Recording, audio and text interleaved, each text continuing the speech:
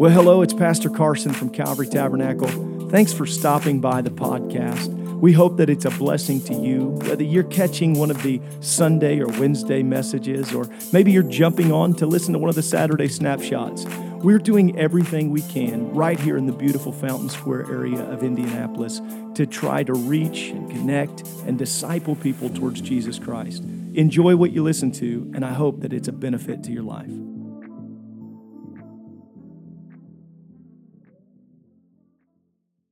Last week, we talked about an apostolic theology for the family and for the home. And so tonight, our lesson is about apostolic faith in the home. How many agree that who we are here probably should be who we are at home? Isn't that a valiant idea? Now listen, maybe you normally come to service and you're suited up. That's not an obligation, but maybe you wear a sports coat. I don't expect you to get up and wear that around the house all the time. But your attitude, temperament, how many know we got to guard these things to keep them in check? We got to try to make sure that the same mouth that speaks in tongues speaks kind to our family. Well, so we're going to talk about it. Tonight, we're really going to take the first part of this chapter, which is a professional perspective. Knowing me, I'll probably tie a couple stories in, and we'll try to do some practical stuff with it as well. But this is a very professional perspective. The second part of this chapter, which if you purchase the book, you can get a very practical example and layout of a practical perspective of apostolic faith in the home. Beginning here with this first major point, cultivating apostolic faith. Everything great is intentional. It's intentionally cultivated. If you're going to have the Holy Ghost on display in your home, it's going to happen intentionally. It is. You're going to have to guard intentionally. In the early 19th century, Samuel Coleridge encountered a man who argued that children should not be given any religious training, but should be allowed to choose whether or not to embrace faith in God. Coleridge is reported to have invited the man for a stroll through his garden, where it soon became evident that neglect was the order of the day. Soon Coleridge's guest, he asked whether the plot of land should be labeled a garden, weeds appearing to be its only prominent feature. Coleridge answered by explaining his commitment not to infringe upon the liberty of the garden in any way, but to allow it to express itself freely. To which I say,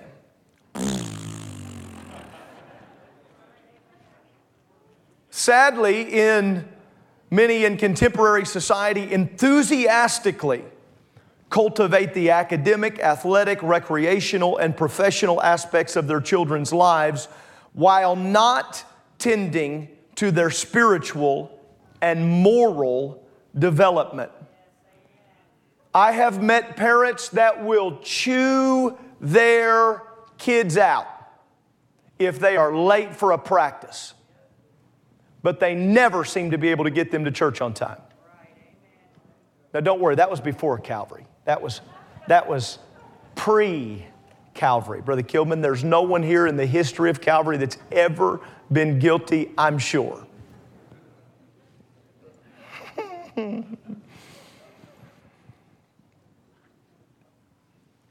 We teach them, folks. We teach them. We teach them. When we get more excited that they scored in a game than we do when they get used in youth service, we teach them. We teach them.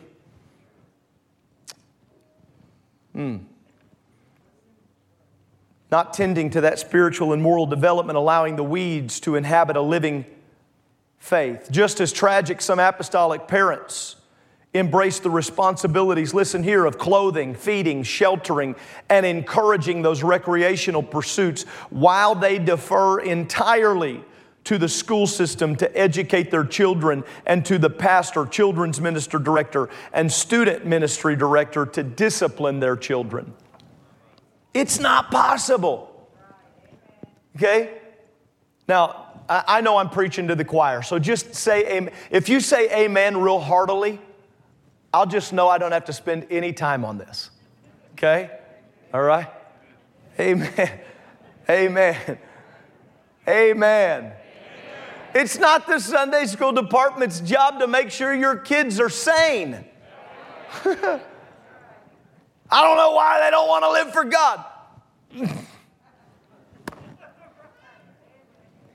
Well, I'm going to be careful, but I'm going to say this.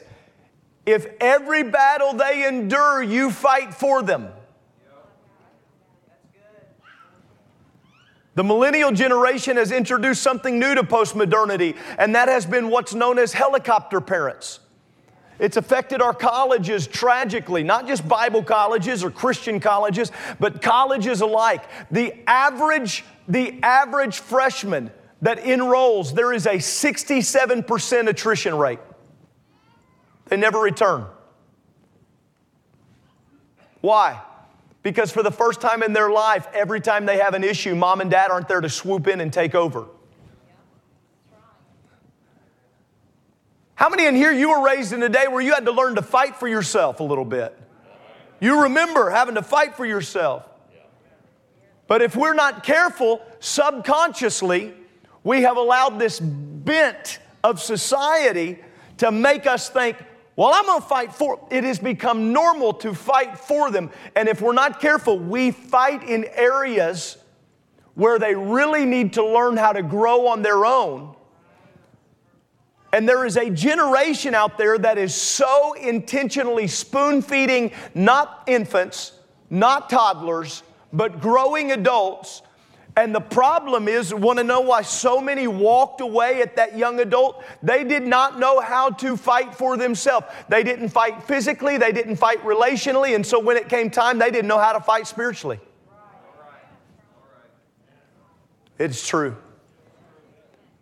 So yes, I'm not saying don't defend them. It's your kid. Defend them. But if they were wrong, I'm going to shock everybody. They can be your kid and be wrong. I don't know. Yeah, they can. I've got 4 kids. Every one of them has been and will be again wrong. Many times. Now, I don't expect just the average person to chastise my child. How do you feel if a random person chastises them? It rises something up in you, don't it? That's not what we're saying. But if my kid is running through the sanctuary and an elder says, hey buddy, don't run in here. If the first thing I want to do is fight for them when they shouldn't have been running, what I am doing, I'm not helping my child. I am subconsciously teaching them authority doesn't matter. Elders, we wonder why, how far should I go? We wonder why growing teenagers don't have the same level of respect. Even in my life, I can remember when I was a kid, I think my parents would let somebody else whip me. I grew up in a southern little church. I can remember Brother Brown. I watched, they'd go to jail today. I can remember watching the woman take her son out front of the church. She took a branch off the tree and whipped him. And we watched on the window. And anybody that wasn't watching, we told them, come here.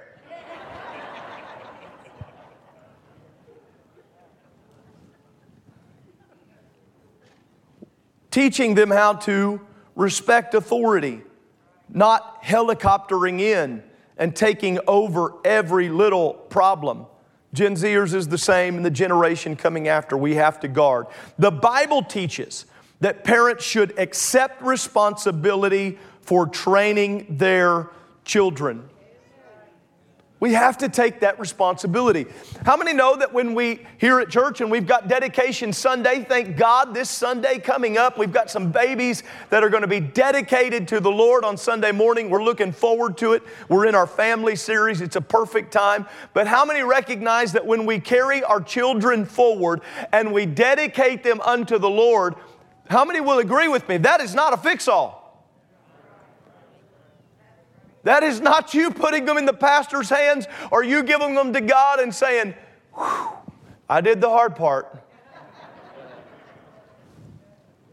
We got to train them up. Train them up. The home was never designed to be neutral territory.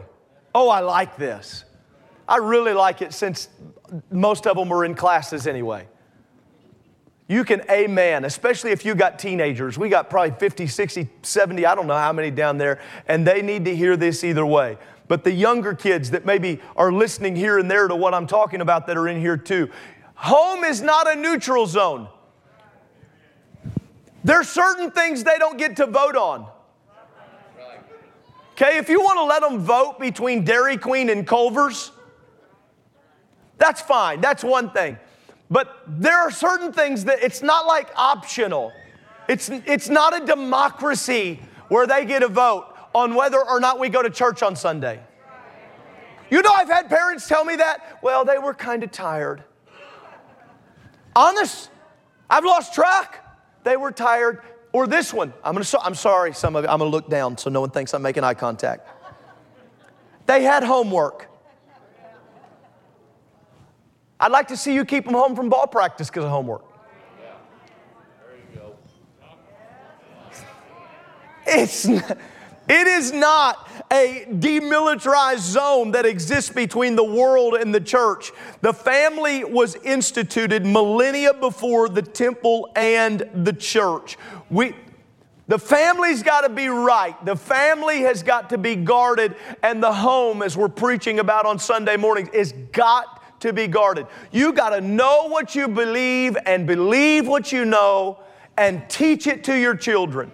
Come on, we got to get back to the Shema, Adonai Israel. We've got to get back to Hear, O Israel. The Lord, our God, is one Lord, and it transfers into everything we do.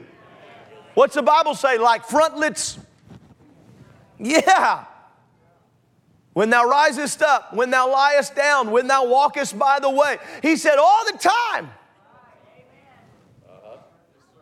But it will be hard for them to do what they cannot imitate from your example. I'm preaching to me, you just listen. God inaugurated the first couple when He created Eve and established the first family with that birth of Cain. It is soon evident that Genesis, the book of beginnings, sets the table for both time and eternity. Genesis begins by providing foundational information that reveals God's strategy for human expansion and the establishment of society upon the earth. It is the institution of marriage, and it is the institution of the family, and it is not to be messed with. Regardless of what political...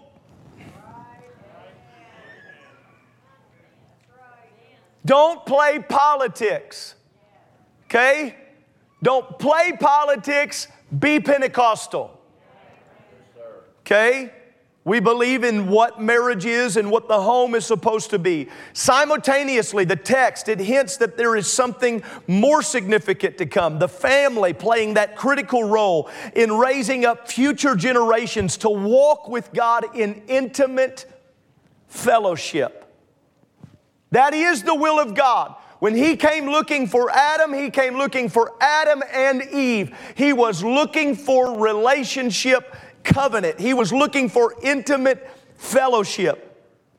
In fact, the initial hint of the gospel, Genesis 3:15, is tied to a descendant of the first family referred to as the seed of woman. Scripture intentionally provides detailed genealogies to reveal the fulfillment, we talked about it a little bit on Sunday, of God's redemptive plan, demonstrating His salvific activity through successive generations. Similarly, we need to catch this, from Genesis to now. Similarly, the apostolic home is to be the training ground for life and eternity. Brother Brzezinski, when the new baby comes into the home and we're so excited about everything but changing diapers. And when it's the first one, you're even excited about that.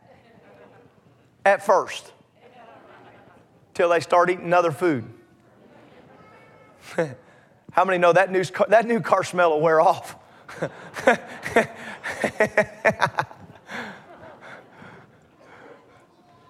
But it's not just for life. Brother Brzezinski, you're not just trying to keep them alive for life and guard them. Any parents in here remember, maybe you've done this, we haven't talked about this, but anybody when they were first born, you wanted to be close enough to the bassinet so you could tell whether or not they were breathing? Come on, raise your hand real proud because you're nervous. That was me. My wife could be asleep, probably because she knew I was so nervous I'd be listening. But if I even heard, you know how every now and then the newborns, like the breathing, it can be sporadic a little bit or it won't be, and I can remember any time, my wife walked in the room, I don't know how many times with the birth, our first son, Canaan, and I'd have my ear down by his mouth. She'd walk in, babe, he's fine. I know, let's give him a kiss or something. Just gonna. God forgive me because I lied during that process. I was listening for breathing. I was listening. But we're not just guarding them for life. We're not just keeping them alive. This is the important, and I know I'm preaching to the choir here. I understand that, okay? I recognize that. But we need to remember, yes, we're trying to keep them alive, but we're trying to keep them alive forever. We don't want them to taste of a second death. We're training them in the home that there is meant to be life and life more abundantly. We're trying to set the safeguards in our home. Apostolic parents should model and provide instruction with regard to interpersonal skills, work ethic, financial management. If you want them to be wise with their money, we got to learn how to be wise with our money. How many have learned the older you get, the less impulse buying happens? And if you ever went through a season where you didn't have anything, you get to a season in life where you do have enough money and you still can't pull the trigger. Because you remember what it was like to have to save and scrounge. And remember the hard revelation when you found out that toilet paper costs money? Light bulbs, they don't just show up. No. But you're teaching interpersonal. You're teaching all these little dynamics. They're watching your work ethic, the financial management you're watching. Listen, it doesn't take them to get very old to figure out how and where we spend our time and money.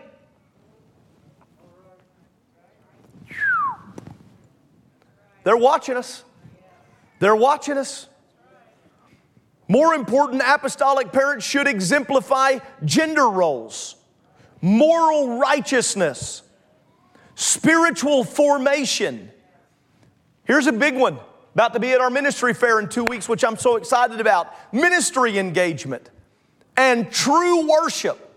It is essential to recognize that future renewal will be brought about by the descendants presently being trained in apostolic homes.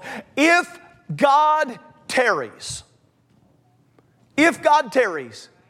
you're training the decade ahead of us how the apostolic church will look. They don't believe in holiness like our generation did. Why? Why? I'm talking our church. Can I talk? Can I just talk? One of the most frustrating things I've dealt with over the last several years is showing up to places where people in their 50s and 60s decided that they all of a sudden wanted to live different than they had for generations, for decades. Now, all of a sudden, that's not wrong. You know what kind of shockwave of confusion that sends? To some impressionable young married... Now, here again, I know it's never happened here. Sure it has, because people are people. We've got to be consistent because of the standard that we're setting and what we are establishing. And it's important for us to know, we've been talking about our generational revival, multi-generational revival. It's important for us to remember and keep not only in our hearts, but also in our minds, that even into their 20s and 30s, they're watching. Elders, I'm watching you. Not because I'm pastor, I'm watching you because you're setting the example that at the end, 30 years from now, it's worth it. What's worth? It's worth it to live for God. It's worth it to live righteous. These lifestyle disciplines, they are worth it. It's setting that example. The apostolic home does not cease to find value because your kids age out of it. Wow. Man, I feel like that's from the Holy Ghost, and somebody needs to hear that right there. The value of your home and the value of the example of your home did not cease in importance because your kids are now off to college or your kids are now married. It matters. It matters from the bassinet till they've got kids in bassinets of their own. It matters. Let's talk about divine design. All successful creative endeavors fulfill a general mission that developed into a specific vision. The Bible reveals that God is intentional and continually reminds humanity that there is an overarching strategy that supersedes our limited perspective and daily experience. It supersedes our limited perspective and daily experience. Joseph testified that what others designed for evil, God used for good to save many people. You see it there in Genesis chapter 50. Salvation history is a beautiful tapestry in which the divine designer has intentionally woven threads essential to the composition of His ultimate vision. All that to say, put your family in the hands of God and trust Him with it. One of the worst things that we can do, church family, is that when things get chaotic, we try to pull our family out of His hands and back into ours. His ways are above our ways. His thoughts are greater than our thoughts because His perspective is different than our perspective. But how many, here we go, let's poll the crowd, but how many would admit that's not easy? It's not easy to let God have it. It's one thing to come in church and let them sing, "This is how I fight my battles." Woo, good song. It's another thing to let something happen to your family or an accusation be put against you or against your children. And it's one thing to sing about it, to shout about it. It is another thing to live it. Living it is the hardest part. Living it is the most important and critical part. It's not whether you can shout with it, it's whether you can submit to it. We got to be careful in the Pentecostal church. I know we love to shout. I love for us to shout. Preached about it Sunday night, despised but dancing, and we had a good old time. But if you shout for 2 hours, but then you disqualify it in 2 minutes,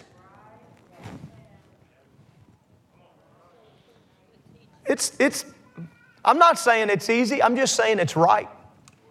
It's right to make sure that we have surrendered our family to Him. None of those threads are more significant than marriage, family, and the God-centered home. And if you've got your notes there on that dash, you need to underline that, circle it, write your initials by it, write good point, something. marriage, family, and a God-centered home. Getting married alone will not save you. Okay, I'm going to say this in a way that children will be okay to hear it, but you're going to get it, okay? If you have a lust problem, just getting married won't take care of that.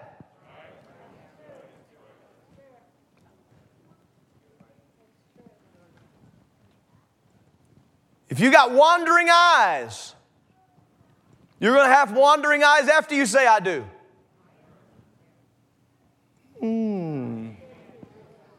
It's about keeping our bodies under subjection because we're in covenant with Him. Amen? That's what it's about. And so when I look to have a God-centered home, that means my home does not revolve around Netflix. My home does not revolve around primetime shows. My home does not revolve around the news. My home revolves around news, but it's the good news. See what I did there? You see how wasn't that good? I know. I got to tell you, this seems so elementary, this one line here, but it might be the most important thing we say. It's all got to come back to marriage, family, God-centered home. If you're not married, God-centered home.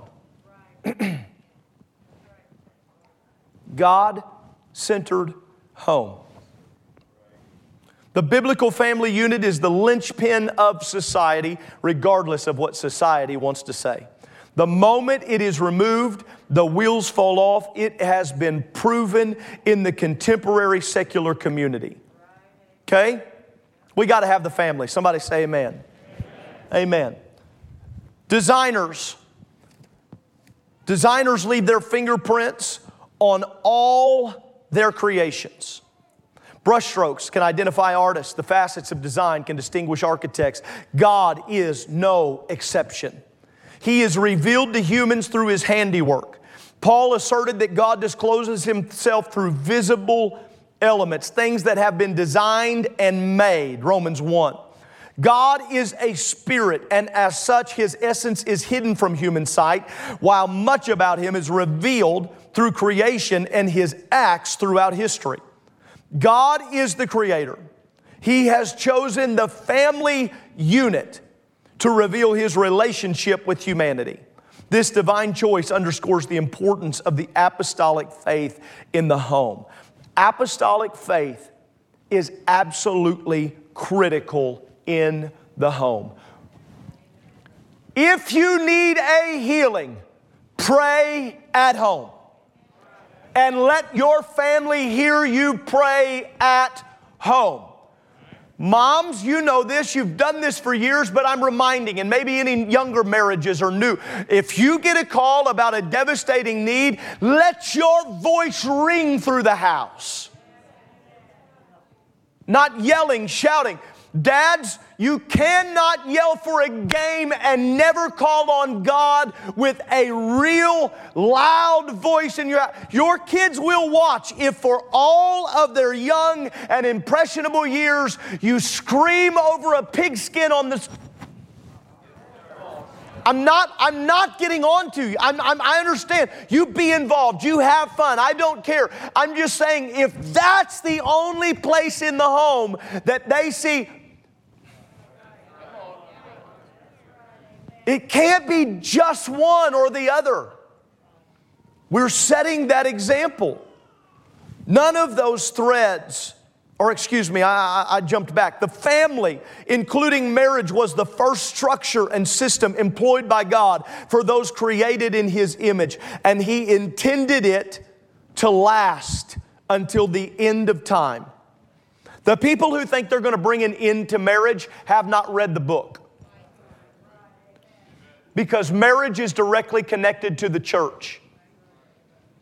Oh, yes, it is. The infrastructure of the church. How many know that strong families build strong churches? Because we thank God for the brick and mortar, but we, Brother, Sister Turner, we're the church, the body, the people. And we need strong families. We need men that dress like men, women that dress like women, setting the standard of apostolic lifestyle disciplines clearly marked, setting not only in outward display, but setting the standard in private conversation.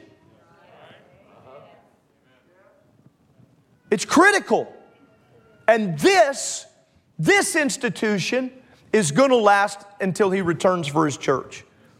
Marriage and the family have outlasted the eras of patriarchs, the judges, the anointing of Israel as a kingdom of priests and a holy nation. This structure existed thousands of years before the advent of the church. We observe the truth of this dynamic in Paul's writings. In the context of instruction for husbands, wives, and children, Paul informed the Ephesians that the same principles apply to both the family and the relationship between Christ and the church. Look at this statement here. The church is the contemporary body of Christ, the Holy Spirit dwelling within its members, advocating and working for it, completing the work that Jesus started during His earthly ministry. You cannot afford to have a home where the Holy Ghost is not present. Now, I'm just teaching, but I'm going to stop for a second. You've got to have the Holy Ghost in your house. The Spirit of God has got to be in your house. I understand the sacred nature of this place. But if you walk into your home and immediately feel overwhelmed, you need to pray that out of your home. Oh, I feel a word for somebody right now. If when you walk, some of you felt the heaviness right there when I said that. When you walk into the house, you feel overwhelmed. That is not the will of God. That's supposed to be a sanctuary, a safe place, a godly residence for your family. It is not the will of God that when you walk into that house, you feel like somebody's got weights hanging over your shoulders and the darkness and the... It's not the will of God. You ought to be able to walk into your house and feel the presence of the Holy Ghost and know that this is a place where prayer happens. This is a place where unity occurs. This is a safe place. Praise God. The birth of the church at Pentecost did not diminish the role or the need for the family. The family reaps the benefit of the Holy Spirit and the fellowship of the body as it strives to accomplish its divinely ordained purpose. God employs the family and the home as a training ground, training and preparing us to fulfill our divine purpose. That's why I always ask young men that want to preach, young women that want to speak, I always ask them, what Bible studies are you teaching? Who have you taught a Bible study to recently? Who are you reaching for? What's happening? And the same thing would be for an adult here today. We need to make sure that our homes are a part of the ministry as well. We should not come together here at Calvary Tabernacle to pray through things that we've allowed in our homes. Because as soon as this hour and 30 minutes is up, we're going to go right back into that place. You're only here a few hours a week. You're there. Man, I can't get past this. Throw your hands towards heaven, if you will. And I want you to begin to pray with me. I'm going to pray and you can pray too. God, bless my home. I'm asking you, let the Holy Ghost be in my home. Cleanse. Help my mind to be pure, my heart, my thoughts, my intents, oh God. Let my home be pure. Let the things we do there, the things we engage in, let them be righteous and holy. Help us to set no evil thing before our eyes. Help us to guard what things we allow to be played in our home that are in our ears. Help us. Help us. Help us. Send the Holy Ghost in our homes. I pray that somebody go home tonight and feel a fresh power of the Holy Ghost and peace and joy in their home. Praise God. It's in the apostolic home that parents and students and children learn to fulfill the high calling of being the bride of Christ. Families are called to discover and share the love of Christ, to experience a healthy display of authority and mutual submission, and to develop an understanding of their role in the kingdom. That's one of the tough, this is the professional aspect of this chapter, but that's a very practical portion to take note of right there. That they are actually learning how to be submitted one to another with brotherly affection, kindly affection one to another. How many know that's critical? They're learning that example in the home. And how many know when you got kids, those kids can fight? You don't have to teach them how to do that. Argue about stuff, get on each other's nerves. I'll tell you whose nerves they're getting on. Arguing with each other. But we can't just allow that to go on. There's got to be consequence. From a very practical standpoint, if you have to warn them 5 times, they're going to know they got 5 times to get away with it. If I get to 3, if I get to 5, don't let me get to 7. If I get to 10, it's over. You know what they think? No, it's not. Because it started with 3, got to 5, I done skated into 7. I'm going to do the backstroke into 10.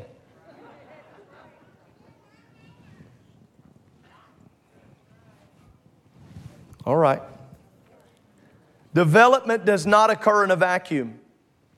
It's strengthened through a reciprocal relationship with a local church, as both the church and the family embrace the mission of discipleship. And this is going to seem self-serving since I'm the pastor, but it's just true, and we need to know it, that the family dynamic at home needs to be in unity with the church family dynamic here. Needs to be in unity. There should not be an undermining of principles taught.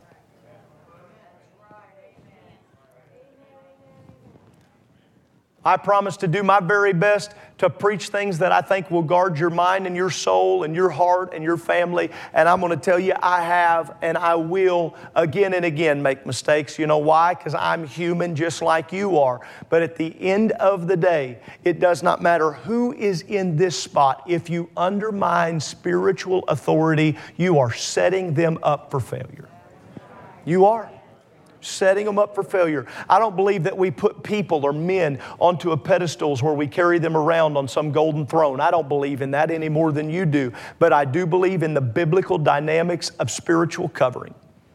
I do believe in having a watchman on the wall. I can remember growing up in my house, we went through a very tough time in our church. I'm telling you, it was a tough time as a child, but I cannot tell you one time that I heard my parents ever talk negative about the pastor. A big part of why I'm in the ministry today is because of the way my parents loved the ministers. My dad was not a preacher. My dad was a welder. But I tell you what he was, faithful. They were faithful. They loved. And that's what we have to do. Why? Because we're guarding not just the man of God. We're not guarding just the church or the youth pastor or the Sunday school or the dynamics or just the music. That's not what we're guarding. We're guarding their perception of leadership as a whole. And listen, children that are raised to not honor authority in their life, they themselves typically end up becoming leaders that others do not respect. Be not deceived. God is not mocked. Whatsoever a man soweth, that also shall he reap. A breakdown in the home leads to a breakdown in the church. Apostolic faith in the home builds strong and healthy apostolic churches. Holistic learning environment. We'll wrap with this. The home is the first place of holistic instruction, introducing new lives to an understanding of the physical, emotional, relational, and spiritual. This is why the command to honor father and mother is critical.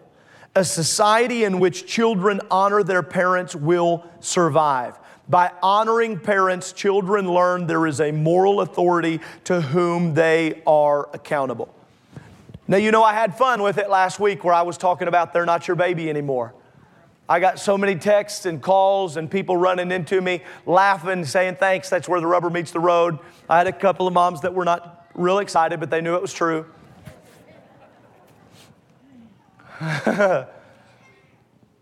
But I will tell you that we have to guard this command that our children are to honor father and mother.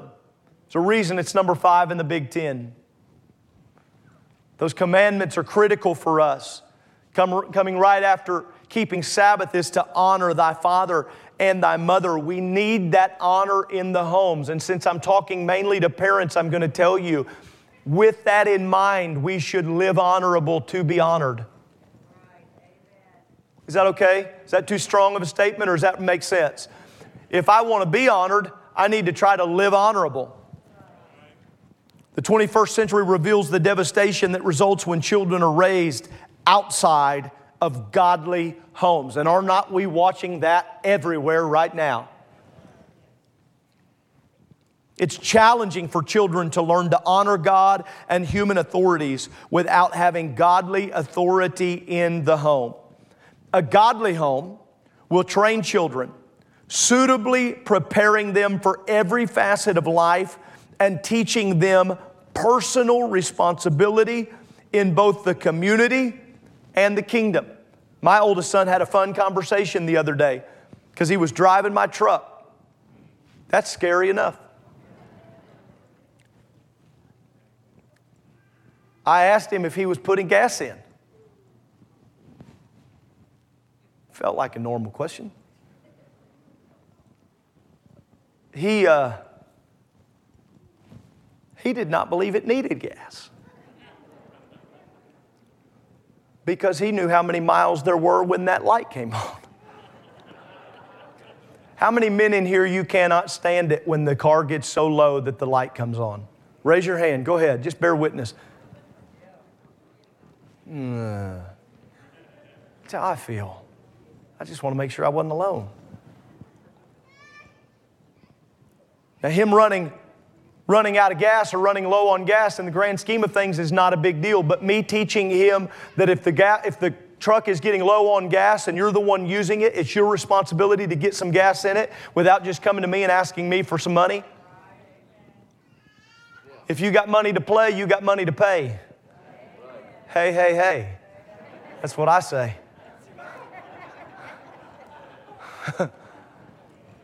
We had a great talk the other day about a job. He says, what? A J-O-B.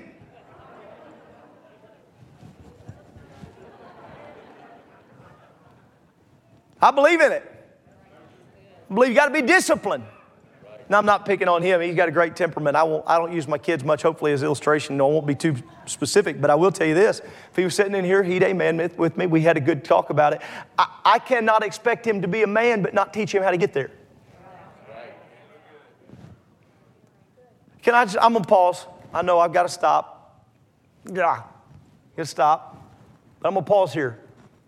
Quit being scared to have the conversations you need to have.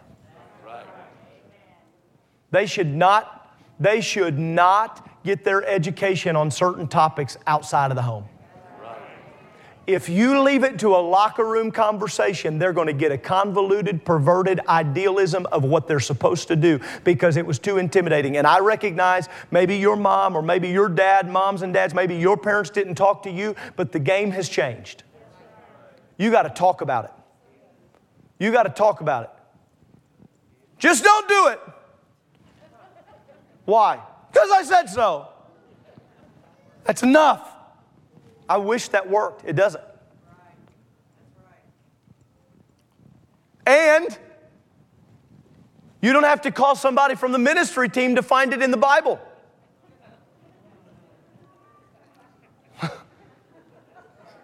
Where? I always want to say, did you look for it at all?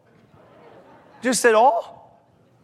Did you consult Dr. Google, even for a minute? You can do it, but have the conversation because it matters. Be less concerned about hurting their feelings and more concerned about losing their soul. Too often, discussions surrounding the home focus on the training and development of children, but not the training and the development of parents. Oh, ooh. We want them, okay, I'm closing anyway. Man, I feel like I'm about to crash this plane. If they don't do their studies, if they don't read their texts, if they don't get their homework done, especially if you're paying for them, praying is right too, and paying for them to be at a special school, and you find out they didn't do their work, how frustrated are you? Oh. And here's my question to the parents in the room. When's the last time you read a book on parenting? Oh, that didn't go over good, but it was a way better point than the response. You know, there's a lot of new studies. There's a lot of practical things we can do to be good at what we're doing. I just read the Bible. That's all I read. Well, that's fine. Read the Bible. Read the Bible. But make sure that you're continually growing. Make sure that you're continually growing. Stand with me.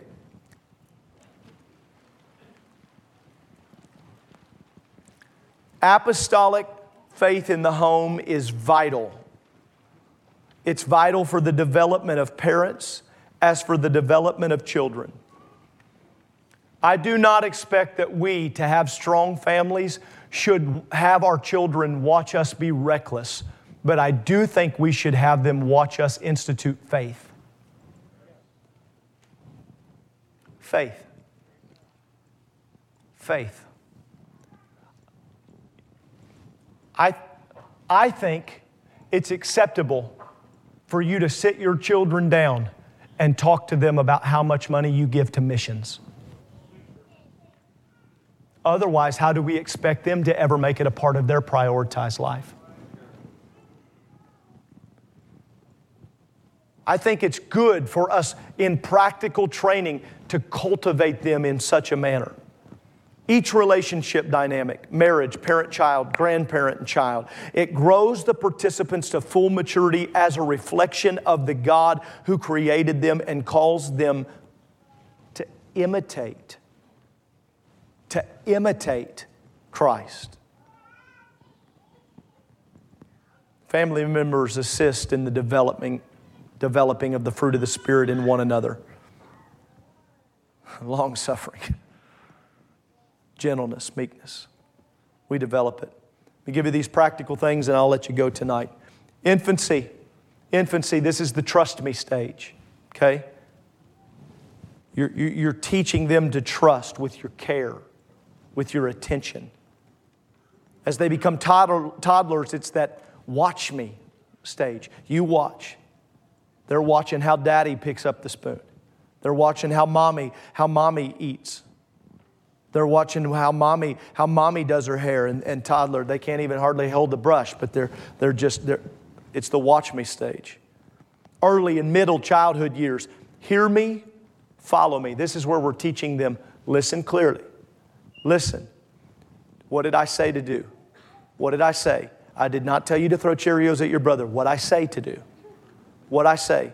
No. Put the juice down. Put the juice down. Put the juice down. Down. On the table. Down. How many have had these conversations, right? How do you not know?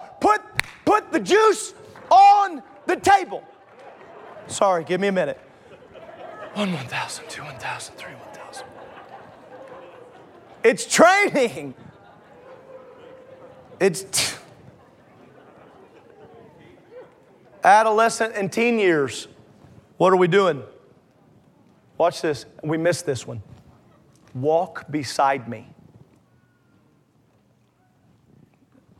I'm out of time, I know it, but you listen, please. Please. The walk beside me role is critical. Not walk behind me.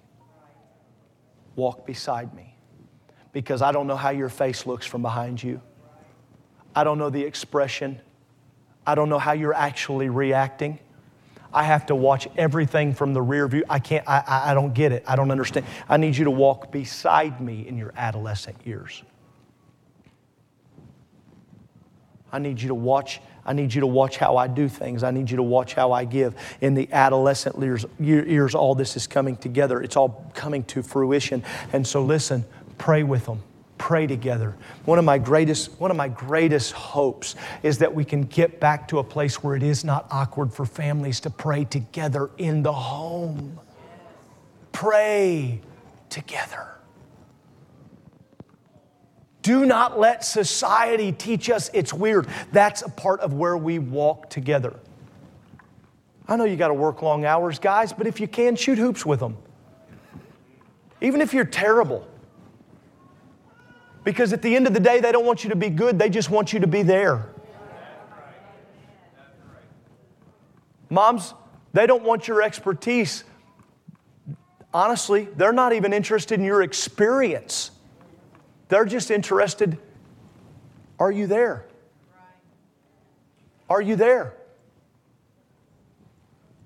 I've taught this in youth ministry for a long time. I care is always better than I'm cool. I care is always better than I'm cool. I promise you, trying to dress like you're a part of their generation is not cool to them. I promise. I'm not just helping them, I'm helping you. If by chance you look in the mirror and you don't know that you have aged out of this look, phone a friend. FaceTime somebody that can tell you, no. We've got to have godly families. But if we're going to have godly families, we've got to have godly homes. We receive the word by lifting your hands and calling on the name of the Lord right now. Lord Jesus, thank you for our time together, walking through what I believe is a very important topic. We're going to be so saturated in it this month, but I think it's important. I'm asking you to touch our minds, help us to think right, touch our hearts, help us to live right. Help us to act out what we know to be pure, what we know to be true, what we know to be just. Help us not only to think on it, help us to live it out. Help it to be in our homes. Let it be in our actions. In the mighty and the matchless name of Jesus Christ we pray. Amen.